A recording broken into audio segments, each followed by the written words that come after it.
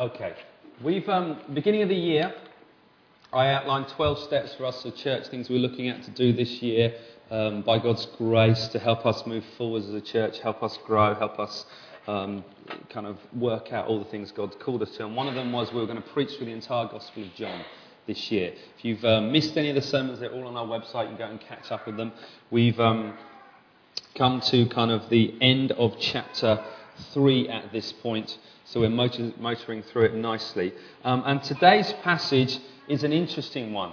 It comes to the end of the chapter. It's the end of a section that John has kind of laid out in his gospel that's teaching a lot of points. And it's, as we get to the end of this section, it's kind of the final part we're going to see of John the Baptist. He turned up in chapter 1, he's come back, and it's about kind of him finishing sort of his ministry and the focus of his ministry. And he's pointing it all to Jesus. He's saying it's going to be all about him. It's all about him. That's why I'm doing what I'm doing. And as I reflected on this and as I was preparing about this, I thought about times when we have events and we go to places that are not about us, they're about somebody else and how we react to them.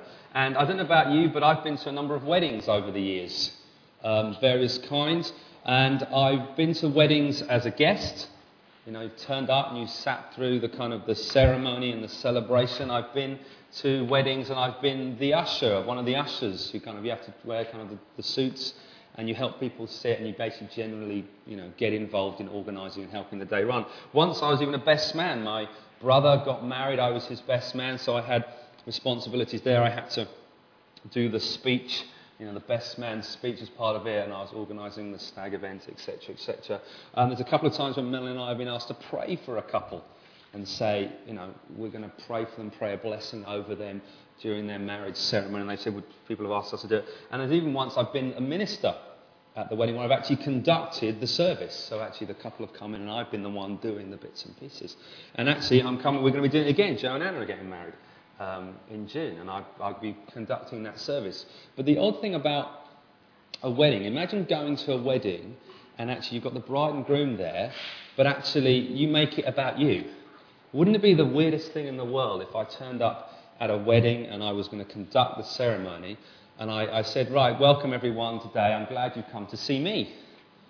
And as the minister here, let me just tell you all about myself. And maybe I launched into a kind of a little monologue about myself and my life and the things that I had done and, you know, why I was there and things, you know, funny stories about me. That would be considered quite odd, actually that would probably be considered quite rude, and people would be looking around being like, what's going on here? Why is this guy talking about himself? Because when it comes to a wedding, it's not about the minister or the best man or the guests or the ushers or even the bridesmaids. Who's it about? It's about the bride and the groom. They're the ones getting married. They're the ones that it all should be focused on. They're the ones we're looking at because we're there to celebrate their day. If they weren't there, we wouldn't be there. There'd be no point in turning up. You wouldn't turn up to a wedding and all the guests and everyone piles in. And if the bride and groom turn up, there's actually really no point continuing. Well, maybe you might like the food, let's go and eat the food anyway. But actually, for a wedding, there's no point if there's no bride or groom, because they're the focus of the day. They're the ones that we should be looking at. And as we get to this passage in John, it's like that. John actually uses that analogy of the wedding, and actually, who should we be looking to?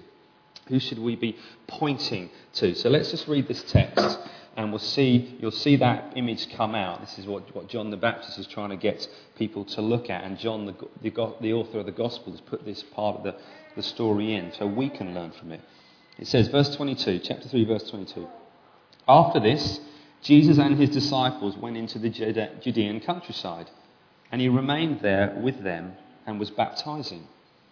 John was also baptizing at Enon near Salem, because water was plentiful there, and people were coming and being baptized, for John had not yet been put in prison. Now a discussion arose between some of John's disciples and a Jew over purification. And they came to John and said to him, Rabbi, he who was with you across the Jordan, to whom you bore witness, look, he is baptizing and all are going to him. John answered, a person cannot receive even one thing unless it is given from heaven. You yourselves bear me witness that I said, I am not the Christ, but I have been sent before him. The one who has the bride is the bridegroom. The friend of the bridegroom, who stands and hears him, rejoices greatly at the bridegroom's voice. Therefore this joy of mine is now complete. He must increase, but I must decrease. He who comes from above is above all. He who is of the earth belongs to the earth and speaks in an earthly way.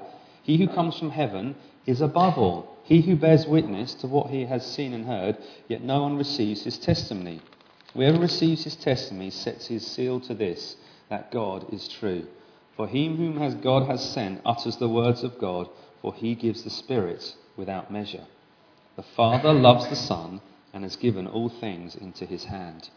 Whoever believes in the Son has eternal life. Whoever does not obey the Son shall not see life, but the wrath of God remains upon him. All right, this section here in chapter 3 kind of brings to the end something that John, the Gospel author, started in beginning of chapter 2. We've had the first part of chapter 2 was the wedding at Cana, water into wine, the very famous miracle. And basically the message of that was Jesus brings the new wine in the kingdom. It surpasses the old wine of the old kingdom. Something new has begun. There is a new way of entering that. He got rid of the old ceremonial washing because the wine came out of the ceremonial purification jars. We have the end of chapter 2 where Jesus goes and cleanses the temples. And he makes a statement that actually I'm going to break down this temple, destroy it, and I'll build it in 3 days in my body. And he's saying actually the way to meet God now is no longer in this temple, in this place in Jerusalem. It's now in me. I'm the new temple. I'm the place you come if you want to meet God. We have the beginning of chapter 3 where Jesus talks about this new birth that comes. If you want to enter the kingdom of God, you've got to go through this new birth. You've got to be washed by water and the Spirit, he said, quoting Ezekiel. The prophecy saying actually you must be born again. And he again alludes to his death, saying he must be lifted up for this to be happen, raised up like that snake in the desert. And this final part, we see John, the Gospel author, saying actually Jesus surpasses even John the Baptist, the great prophet, in actually he's the one who it's all about. He's the one that we should focus on. So let's go through what we've got here. The first section, interesting, it's about baptism. The first few verses, it talks about Jesus goes out into one of the rural areas around Jerusalem, and it's only mentioned in this gospel, the other one. Jesus obviously baptised people as well, although it's made clear at the beginning of chapter 4 that it was disciples who baptised people. But John the Baptist is known as that because he baptised people for repentance, but Jesus also had that same ministry. He would preach and teach, the crowds would come to him, and actually they would be baptised too, so it was very much part of that ministry. He was doing it near that place, Aenon near Salem, most likely in Samaria, which actually, the meaning of that is actually just many waters, which John is teeing up what's going to happen in chapter 4 when we actually enter Samaria and we have the famous bit where Jesus talks to the woman in the well. And so this is what's happening. So you've got John is continuing his ministry, baptising people. Jesus has kind of launched into his ministry and people are coming to him and being baptised. And this thing about baptism, that's a mark of a follower of Jesus. It's a mark of a disciple. It signifies, when people got baptised, they went down into the water, under the water, in the river or wherever it was, which meant they died. Not actually literally, if they were held down too long that would happen, but they would go down under the water briefly. It signified dying to an old way of life, and then they would come up out of the water, rising to a new life of repentance. They've turned away from that old life, they've died to it, they've come a new life following Jesus. And Jesus, if we go to the end of Matthew's Gospel, that's what he commanded his followers to do. He said, I'm going back to heaven. What are you guys going to do? Well, you need to go into all the nations of the world. You need to teach them what I've taught you, and that they need to be baptised in the name of the Father, Son, and the Holy Spirit. That's what he commanded them to do. It's very much a straight command of Jesus. Jesus himself was baptised.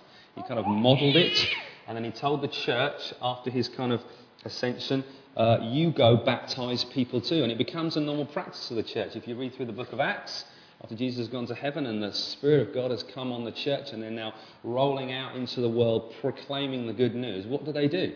Well, Peter stands up at Pentecost, preaches a sermon. It says they were cut to the heart.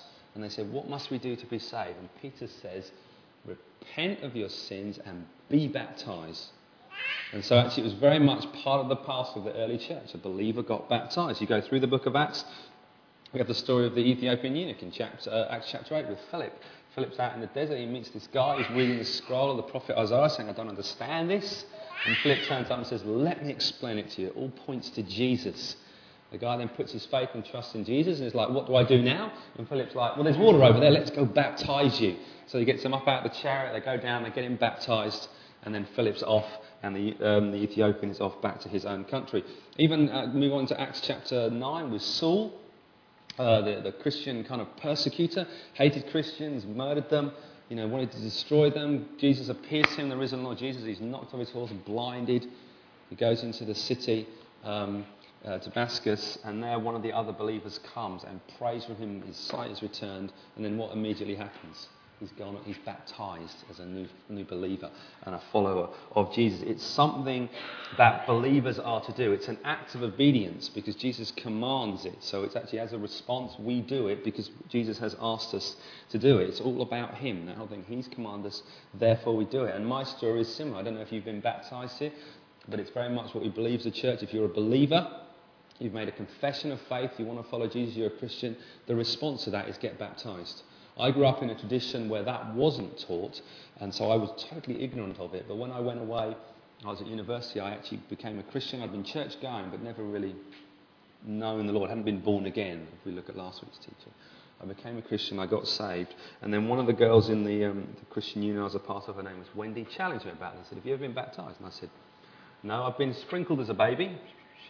I got confirmed as like a young teenager. I had no idea what that meant, but I did it because that's what everyone did in the church. She said, well, have you ever actually been baptized as a believer? You're now a believer. And I said, no. And she said, why don't you go and read the Bible and find out what it says, which I always think is dangerous when you say to someone that. Go and check what the Bible says. And she knew that. She was being crafty with me. So I went and read it and thought, oh, blooming heck, yeah, I should go and get baptized. So I immediately responded, right, I want to go and get baptized. I went up to my church here at the time and said, I'm a Christian, never been baptized, baptize me.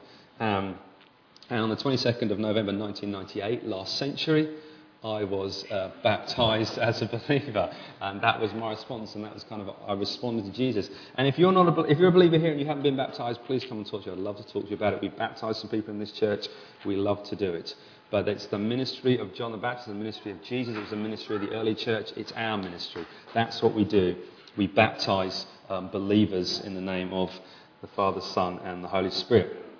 So that sets up the beginning of the story. Now, it moves on to the discussion, the meat of the story. And there is a clash between some of John's disciples, that's John the Baptist's disciples, and this Jew over purification. And they're obviously provoking, something's been provoked over the whole idea of ceremonial washing, which has come up in that story, the water into wine, about the new wine coming out of the ceremonial jars, Jesus cleansing the temple. And this obviously an issue has arose and a disagreement has arisen in it. And they go to, and it provokes them to go to talk to their teacher, which is John. And the disciples go to him and they say, Rabbi, and they've noticed something. They sound a bit resentful and bitter. So this discussion has kind of provoked something in their heart. And so they go to their leader. They go to John and say, do you know what? Everyone's going over to Jesus to be baptized. We had a good thing going on here. We were the talk. We were the celebrity in Christian circles. We were the one everyone came to hear. We were the one who would sell out conference centres and stadiums because people would flood to us and they would hear you preach and they would repent and they would get baptised. And we had a good thing going. We were successful in our ministry. And now this other chap's come on the scene, Jesus. He's turned up and he's going out and he's doing the same thing, but more people are going to him than coming to hear us. Our numbers are down. Our attendance has dipped. And they seem a bit cheesed about that.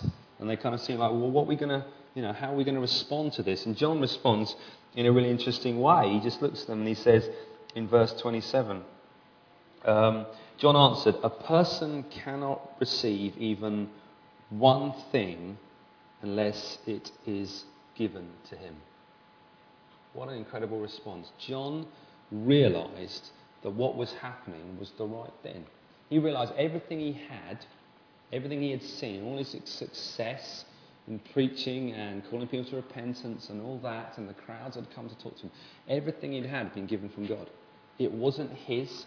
It wasn't based on his skill, his charisma, his personality, his gifts, because all of those things he recognised came from God, and even the mission he'd been put on was from God. He knew he had been sent by God to proclaim a message, to make way for someone coming behind him, someone greater. And he knew that, he recognised it, and he didn't get blinded by his success. He was very clear that he wasn't the Christ. He was merely the herald making way for the Christ. Someone was coming behind him, something larger, someone greater, and that had gone deep down in him. So when it was happening right in front of his eyes, he didn't seem fazed or bothered by it. The irony being, if he had been fazed, it would undermine everything he'd said in the first place. If he'd been saying, I'm waiting for someone to come, and they're much bigger and greater than I, then he says, this is the one, here he is, Jesus. And then Jesus started getting success, and he started saying, oi, you shouldn't be so successful. It would undermine everything he'd said.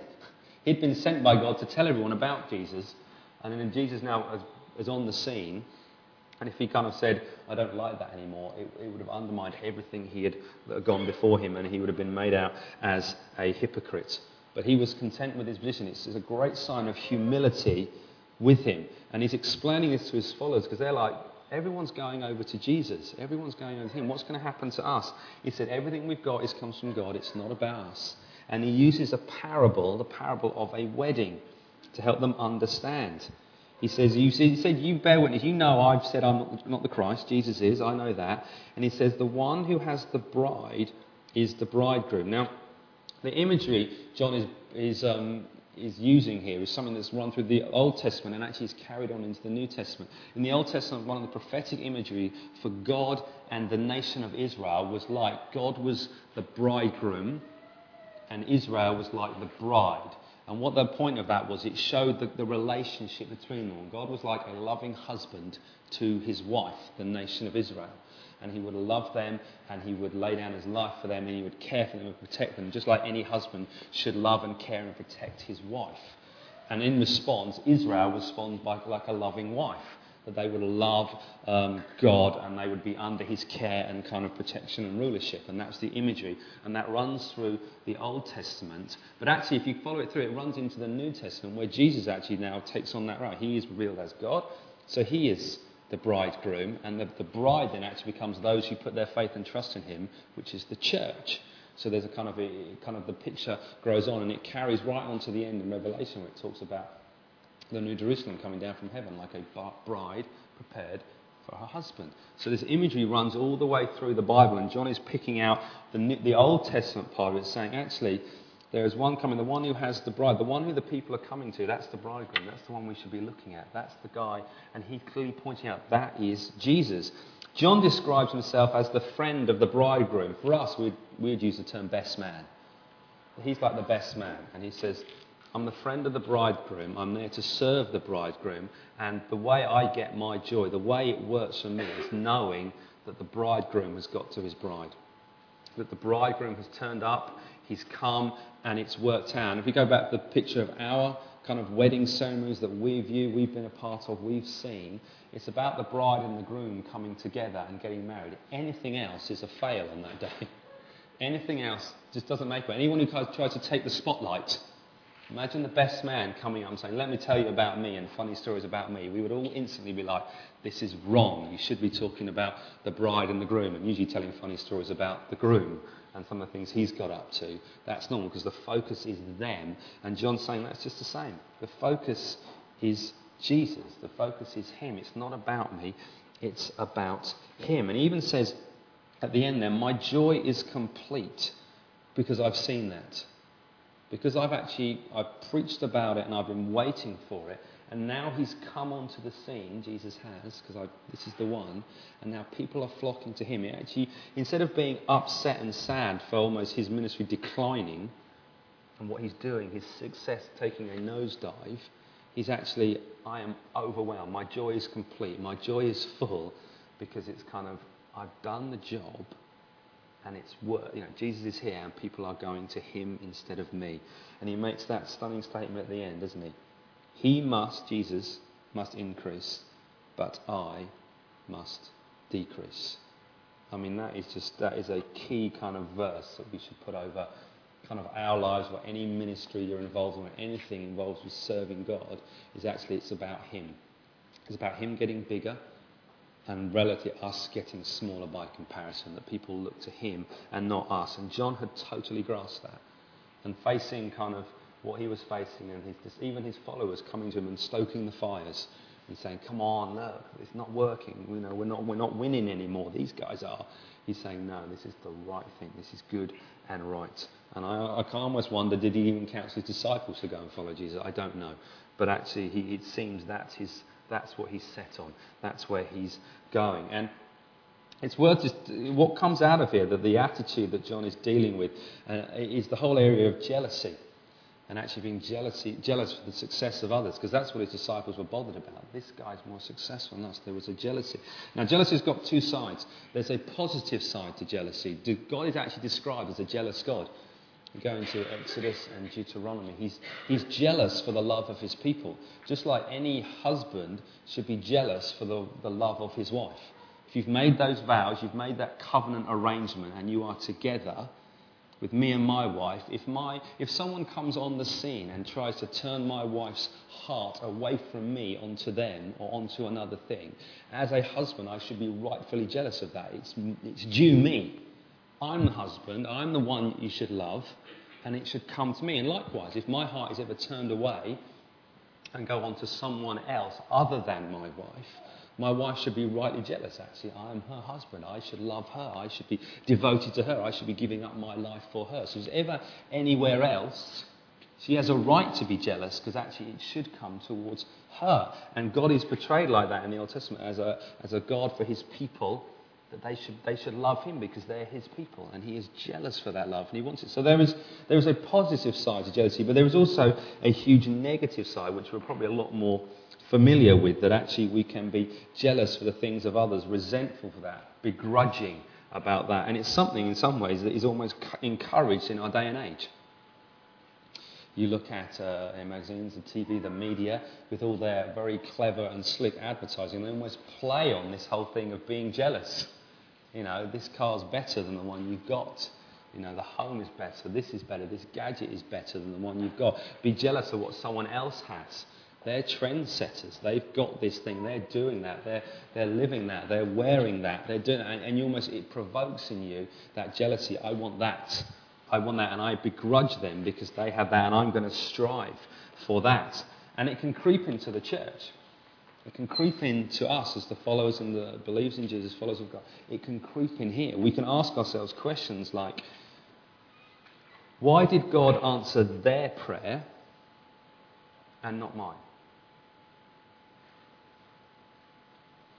We had that when we were trying to sell a house on a house move, when we were trying to follow God and move to a new town, and we lived in a kind of a set of houses, and about 4 of them were up for sale, and we were commuting about an hour to go to work at the church and to live in the town, but we couldn't sell a house, so we were commuting back an hour each kind of day and trying to do life and community there. So we'd go very early in the morning, work, and then go to small group and other things in the evening, and kind of come back, like getting back home about midnight sort of thing. We're doing that for months on end.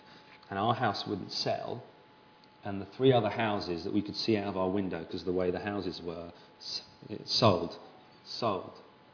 And as you're standing there doing the washing up, you can feel this like, why is their sale? They don't even love Jesus. I know them. They're not even Christians, God, and you're selling their house, and my house is not selling, and I'm trying to follow you and move and serve a church, and and you can feel that sense of God. Why did you answer their prayer? They probably didn't even pray, but imagine they did, but you didn't answer mine. You can take other forms. Why are you using them for that particular ministry role?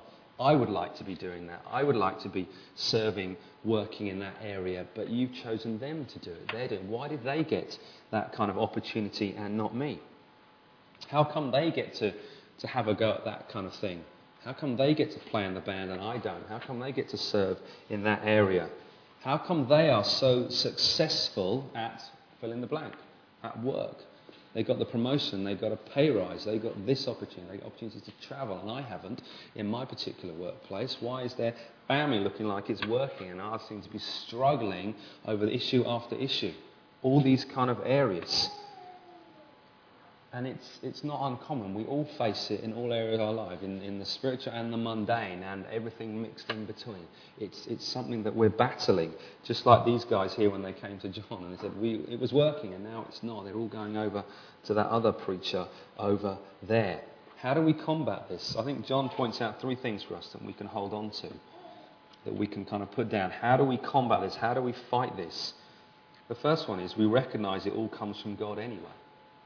That's what John said, isn't it? He said, you don't even have one thing, not one, unless it comes from above. Not one thing. He said there was no bitterness in John. He says it's all kind of, it seems to be declining what we're doing, but you don't have anything unless it comes from God.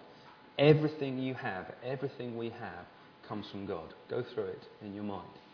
Every relationship you have, family, friends, children, spouse, siblings, parents, whatever, it all comes from God. Your work, whatever that looks like, comes from God. Everything you do there comes from God. The income that you generate from that, it all comes from God. Every possession you have, the food in your cupboard that you're going to eat when you get home, the car that you came here in, the house you're going to go back to, all the clothes you wear, it all comes from God. And we need to be people who recognise that. And one of the ways to do that is to regularly thank Him for it. Make it a daily practice to thank God for what you have in its myriad of forms. From the most kind of, almost mundane thing that you could take for granted to the big things that happen in our life. Every day we try and pray with our boys every night when we go to bed. What are we going to say thank you for today? What happened today? Say thank you. I try and say thank you every time I eat. We don't do grace formally in our house, but I try and just make a thank you every time I'm going to eat something. Thank you, Lord, for providing me with food. Got a job to go to. Thank you when I've got work. And many people don't even have work who would love to work, and they don't. We need to be a thankful people in response to the fact that everything comes from God. And the more you're thankful, the easier it will be to combat that kind of jealousy and and self-righteousness. Actually, I deserve this. Second thing John knew was to recognise who you are. John said, I am not the Christ. Jesus is the Christ. I know that. I've settled that in my heart. I am not the answer. I am not the centre. I am not the middle. I am not the one to whom the world looks. And that's a tough one for us, because we all secretly believe the world revolves around us. But it doesn't. It revolves around Jesus. We are the guests at the wedding.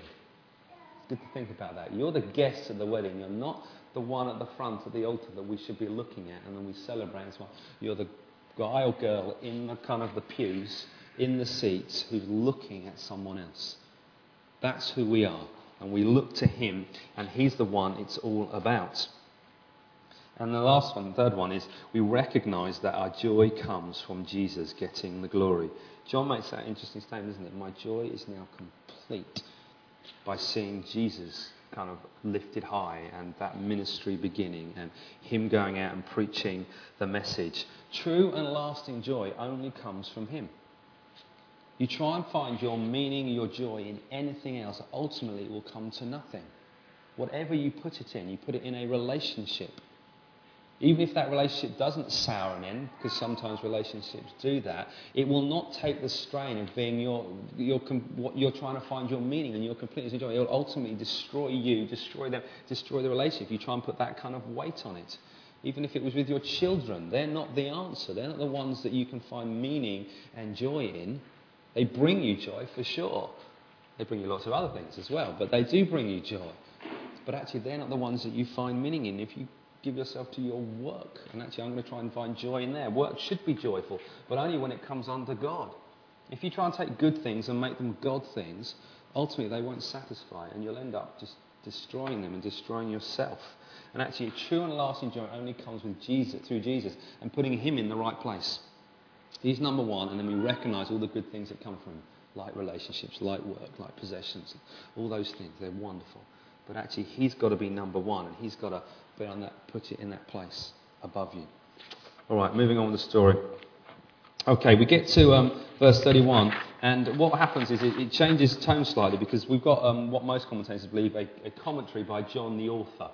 So we've heard of what John the Baptist has got to say, and then John is summing up this section in his gospel, and he's basically pointing to Jesus. He's basically saying, he's making an author's note that let me sum up everything that's gone before, from the beginning of chapter 2 all the way to the end of chapter 3 here. And he's basically pointing to Jesus and saying, actually, Jesus is supreme. The reason why John can say, I must decrease and he must increase, the natural question should be, why?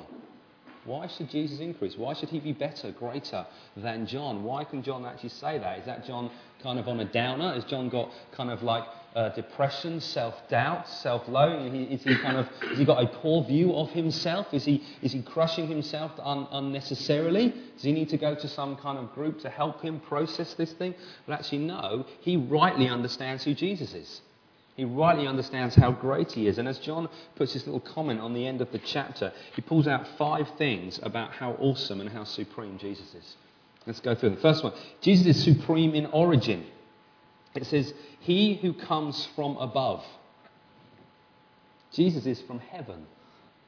He is heaven sent. We've seen that because Jesus talked about the Son of Man coming down. He's talked about angels at the end of chapter 1 going up and down. He says, you will see heaven ascending, descending on the Son of Man, on him.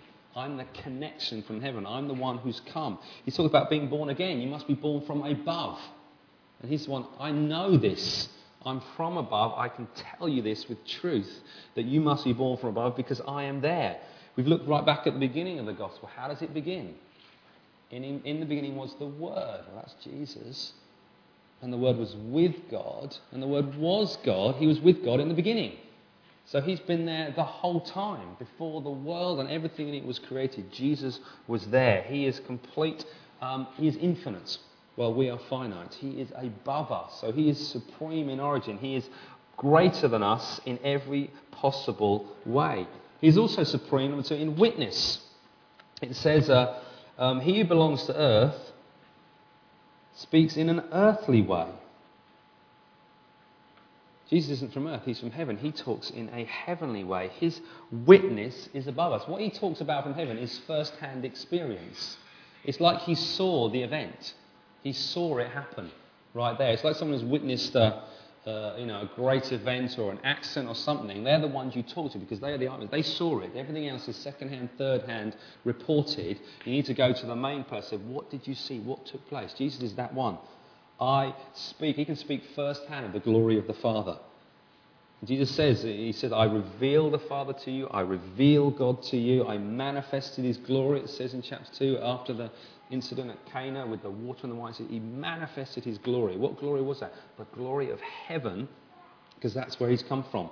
So he is awesome. Even when he talks about the renewal of being born again, he knows about that. He can talk about it because he's from heaven. He is above. Jesus is the one who speaks the truth. He says to the people, doesn't he? I think it's probably 4 or 5 times up to now where he said, truly, truly, I say to you. That's truth, truth. Amen, amen. He's underlying the truthfulness of the word. He is the ultimate expression of truth because what he speaks is completely right because he is God and he sets the boundaries. He sets the rules. We live in a world, a society where it's kind of, that the expression is, well, that's true for you. Well, how dumb is that? If it's true, it's true. It can't be true for me and wrong for you, or that's true for you and wrong for me. There's got to be some arbitrary level of truth about right or wrong, morality, how we treat people, these kind of things. And Jesus says, I am that expression. I'm the one who brings that. I'm the witness. I bring you truth like that. It says actually to reject Jesus' word actually is effectively to call God a liar. Because Jesus is the one who speaks the very word of God. Jesus is supreme because he's supreme in spirit. It says that he had the Spirit without measure. Without measure. In the Old Testament, the Holy Spirit was poured out on individuals, but usually for a specific time, a specific task, a specific event. The Spirit came on, guys, when they built the tabernacle. It came on the judges and leaders and prophets when they led the people into battle, or they made judgments, or they spoke the oracles of God. But it was limited. And Moses kind of, looked ahead and said, if the Spirit could be on everybody. But it's not. It's limited. And then Jesus comes as the one who has the Spirit without measure. John the Baptist said himself, when Back in chapter 1 it says, I baptized him, and the reason how did I know he was the Messiah? Because the Spirit came and remained on him. Didn't go, it remained on him. It was there. We read Luke's gospel, it says Jesus returned from the wilderness in the power of the Spirit. He had that on him. He was the one who brings God's Spirit and pours it out on his people. John actually says John the Baptist testifies in Luke's kind of gospel, when he writes it up, he actually puts in some of the things that John doesn't. But actually he says Jesus is the one who's going to baptize you with the Holy Spirit. He's going to bring that. He's going to bring that sense. And when the church, in Acts chapter 2, Jesus says, wait here, I'm going back. He said in the end of John, he says, it's better I go because I'm going to send someone to you. Get to the beginning of Acts, and he's saying, guys, wait. I'm going back to heaven, and I'm going to send the one promised by my Father. I will send the Spirit on you, and it will remain with you forever. And the Spirit is poured out on Pentecost. The church rolls out of the upper room. Peter preaches, 3,000 added. The church is born. If you want to experience God, you go to Jesus, because he's the one who has the measure of the Spirit that can be poured out to anyone and everyone. It said the Spirit was poured out on all flesh. So it's through Christ that we experience that. Through Christ we have that, because he's the one who's going to pour out the Spirit. The fourth thing that John says is that Jesus is supreme because he's the object of the Father's love. He's the one that the Father in heaven loves. He's the one who is... The Father desires to see his Son glorified. He's the one who wants to see his Son reign supreme. The one who is above all things. We see, if you look forward into Revelation that John also wrote, there's what's at the centre in heaven. There's a throne. And who's on the throne? Well, there's a lamb looking as though it had been slain. Jesus himself is on the throne. He's the object of the Father's love. He is the one that the focus of heaven is upon him. The love of heaven is on him. And this love is shown in action, because it talks about the Father giving the Son all things. All things have been given into my hands, Jesus said, by his Father. And that brings us to the last one. Jesus is supreme in authority and resource. He's been given everything. At the end of Matthew's Gospel, Jesus just says, all authority in heaven and earth has been given to me. I've got it all. I'm in charge. He is the King of kings and Lord of lords. He's the one who gets to dictate what is right and what is wrong. He is the one that all powers must bow. Sickness, demonic powers, death, even creation itself has to bow to him. When he says to the storm, be still, it is still. When he says to Lazarus, come forth, who is dead, Lazarus comes forth because he has that power. So Jesus is supreme above everything. And how do we keep that in perspective for us? How do we live a life where we've got that in, that's in our view, in our focus? Let me suggest a few things to you that you can put into practice to help recognise and realise that Jesus is the one who is supreme and above everything. First one, worship. Regularly worshipping, regularly putting our minds and our focus on Jesus through singing, through praying, through speaking out, through reading scripture. By regularly doing that, it aligns our mind again. It gets us off the throne, reminds us who is on the throne, and puts it back. I do this, try and do this regularly. When one of our kind of routines in our house when we're doing bedtime process with the boys is I get a moment of time where I basically have to tidy up downstairs, which after the boys have been out, it usually looks like a bomb hit. And I've got to tidy up all the kind of toys, the playroom, get everything back together. I usually tidy up the kitchen, clean up, load dishwasher, make sure everything's set just as we're going into kind of the nighttime routine. And I've tried to redeem that time, but I play worship music loudly downstairs when I'm doing it, and I sing along and try and make a mundane job a little bit more interesting. But it's something that I do regularly, daily, to remind myself that Jesus is the one who's above everything, because that's what songs are about. You sing songs, you play songs. I do that when I'm in the car. I'm invariably trying to listen to CDs that are, good worship music to remind myself. I love coming together here on a Sunday, and we're going to have a time in a moment where we'll worship God together and we'll put our focus and trust in Him, because it helps me align. Because as I go through the week, my focus gets shifted off. The world hits me in every possible way. And my focus is shifted, and I'm distracted, and so I worship as often as I can to put my eyes and my focus on Jesus. What's the second thing we do? The second one is pray.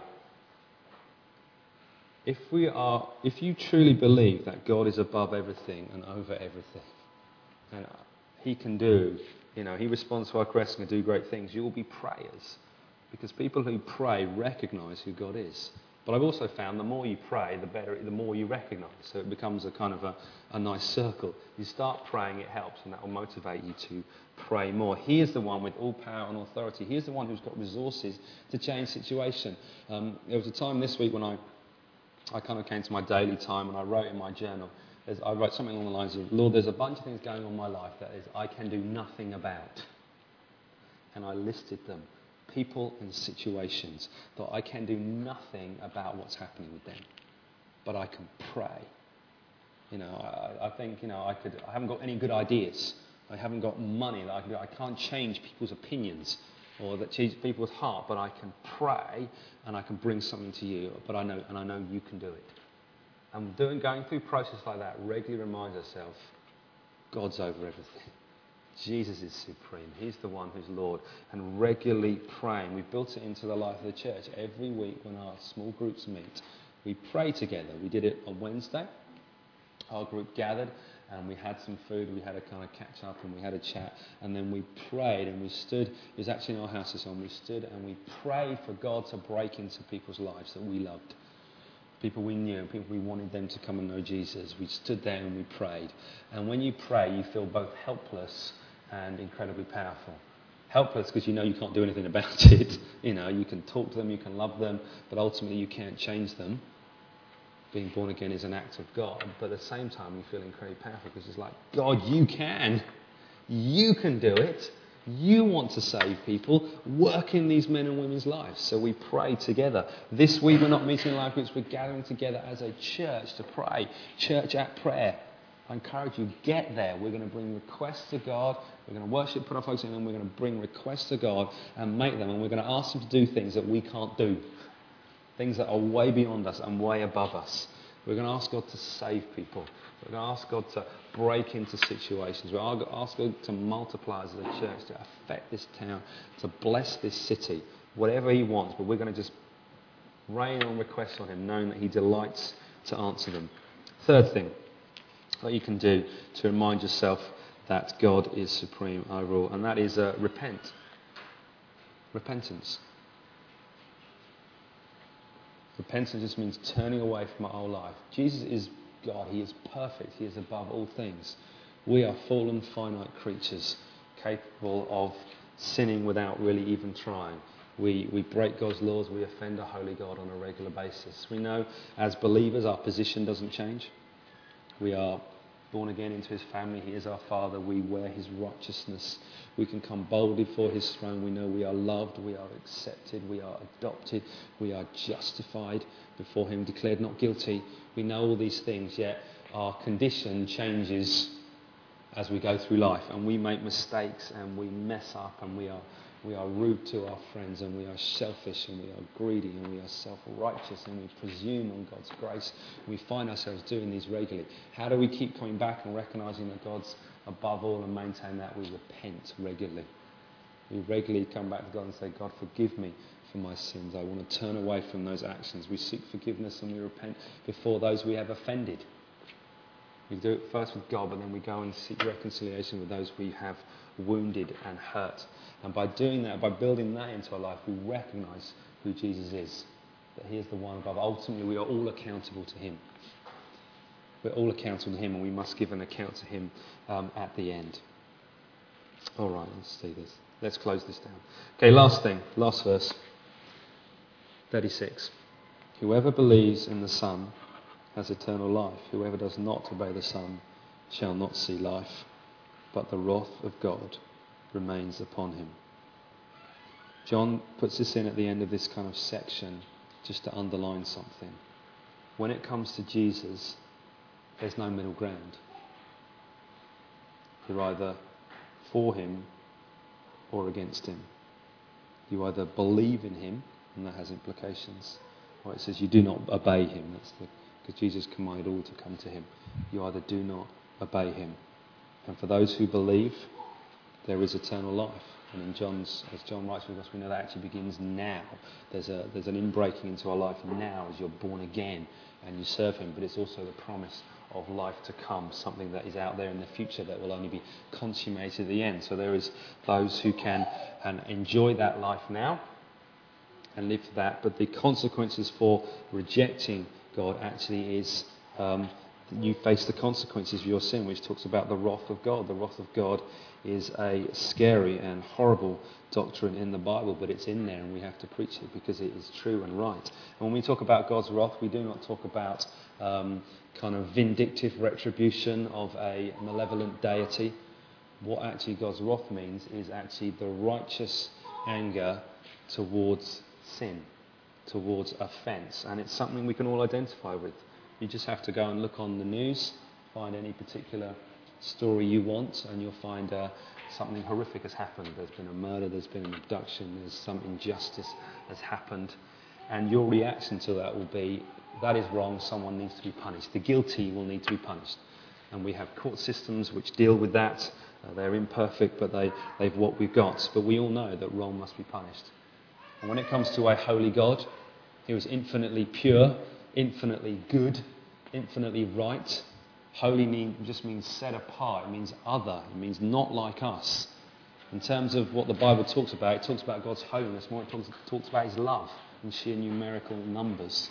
God is holy. When we get glimpses into heaven, the people who are looking at God, the angels and the living creatures, what are they saying about God? Holy, holy, holy is the Lord God Almighty. That's what they're emphasising. That's what they see. And when you sin or you offend a holy God, you have to face his judgment because you have offended him. When you offend, somewhere in Arden, you get punishment to levels. When you offend something infinite, the punishment is infinite and it is scary. And when it comes to following Jesus, there's no middle ground. There's following God, putting your wholehearted trust in him. Jesus came to earth. He lived the life, a perfect life, which we're studying now as we go through John's Gospel. He died on a cross, which we're going to get to. He rose from death on the cross. He took the punishment for our sin. He bore that wrath of his Father. He rose from death and then he said, come to me, come to me, come to me. You come to him, you put your faith, your trust in him, and you are forgiven of your sins and you do not have to pay the penalty. If you choose not to obey, is what it says, that wrath is upon you and is waiting for you. And when it comes to the end, there's a judgment and all of us will have to give him an account. And either the result will be, did you accept Jesus? Did you accept his righteousness? Did you accept his forgiveness? And if that, it's to eternal life. And if you didn't, then you must face the wrath of God alone, without any level of protection, which is a hideous and scary thing. If you're not a believer here today, that wrath remains upon you. And it would be remiss of me not to warn you and tell you. And if you're in that situation, I'd love to talk to you, pray with you at the end, work that through with you, what that means for your life. But do not be in any doubt that is the way. There is no middle ground with Jesus. It's this side or that side. It's like a line on the floor. You're on one side or the other. You can't straddle it. You've got to choose it. But for those who have followed Jesus, those who love the Lord, there is something wonderful waiting ahead. One day we're going to see God face to face. This supreme Jesus that we read about, that we grasp so faintly sometimes, and once you seem to have got it, it seems to go. We will see him face to face and be with him forever. And that is going to be a wonderful, awesome thing for the people of God. Amen? Amen. Let's get up. The band, do you want to come? And we're going to put some of this into practice. We're going to worship him. Let me pray. I'll hand over to David, and we're going to engage with God. The kids will be brought back in a few minutes or so.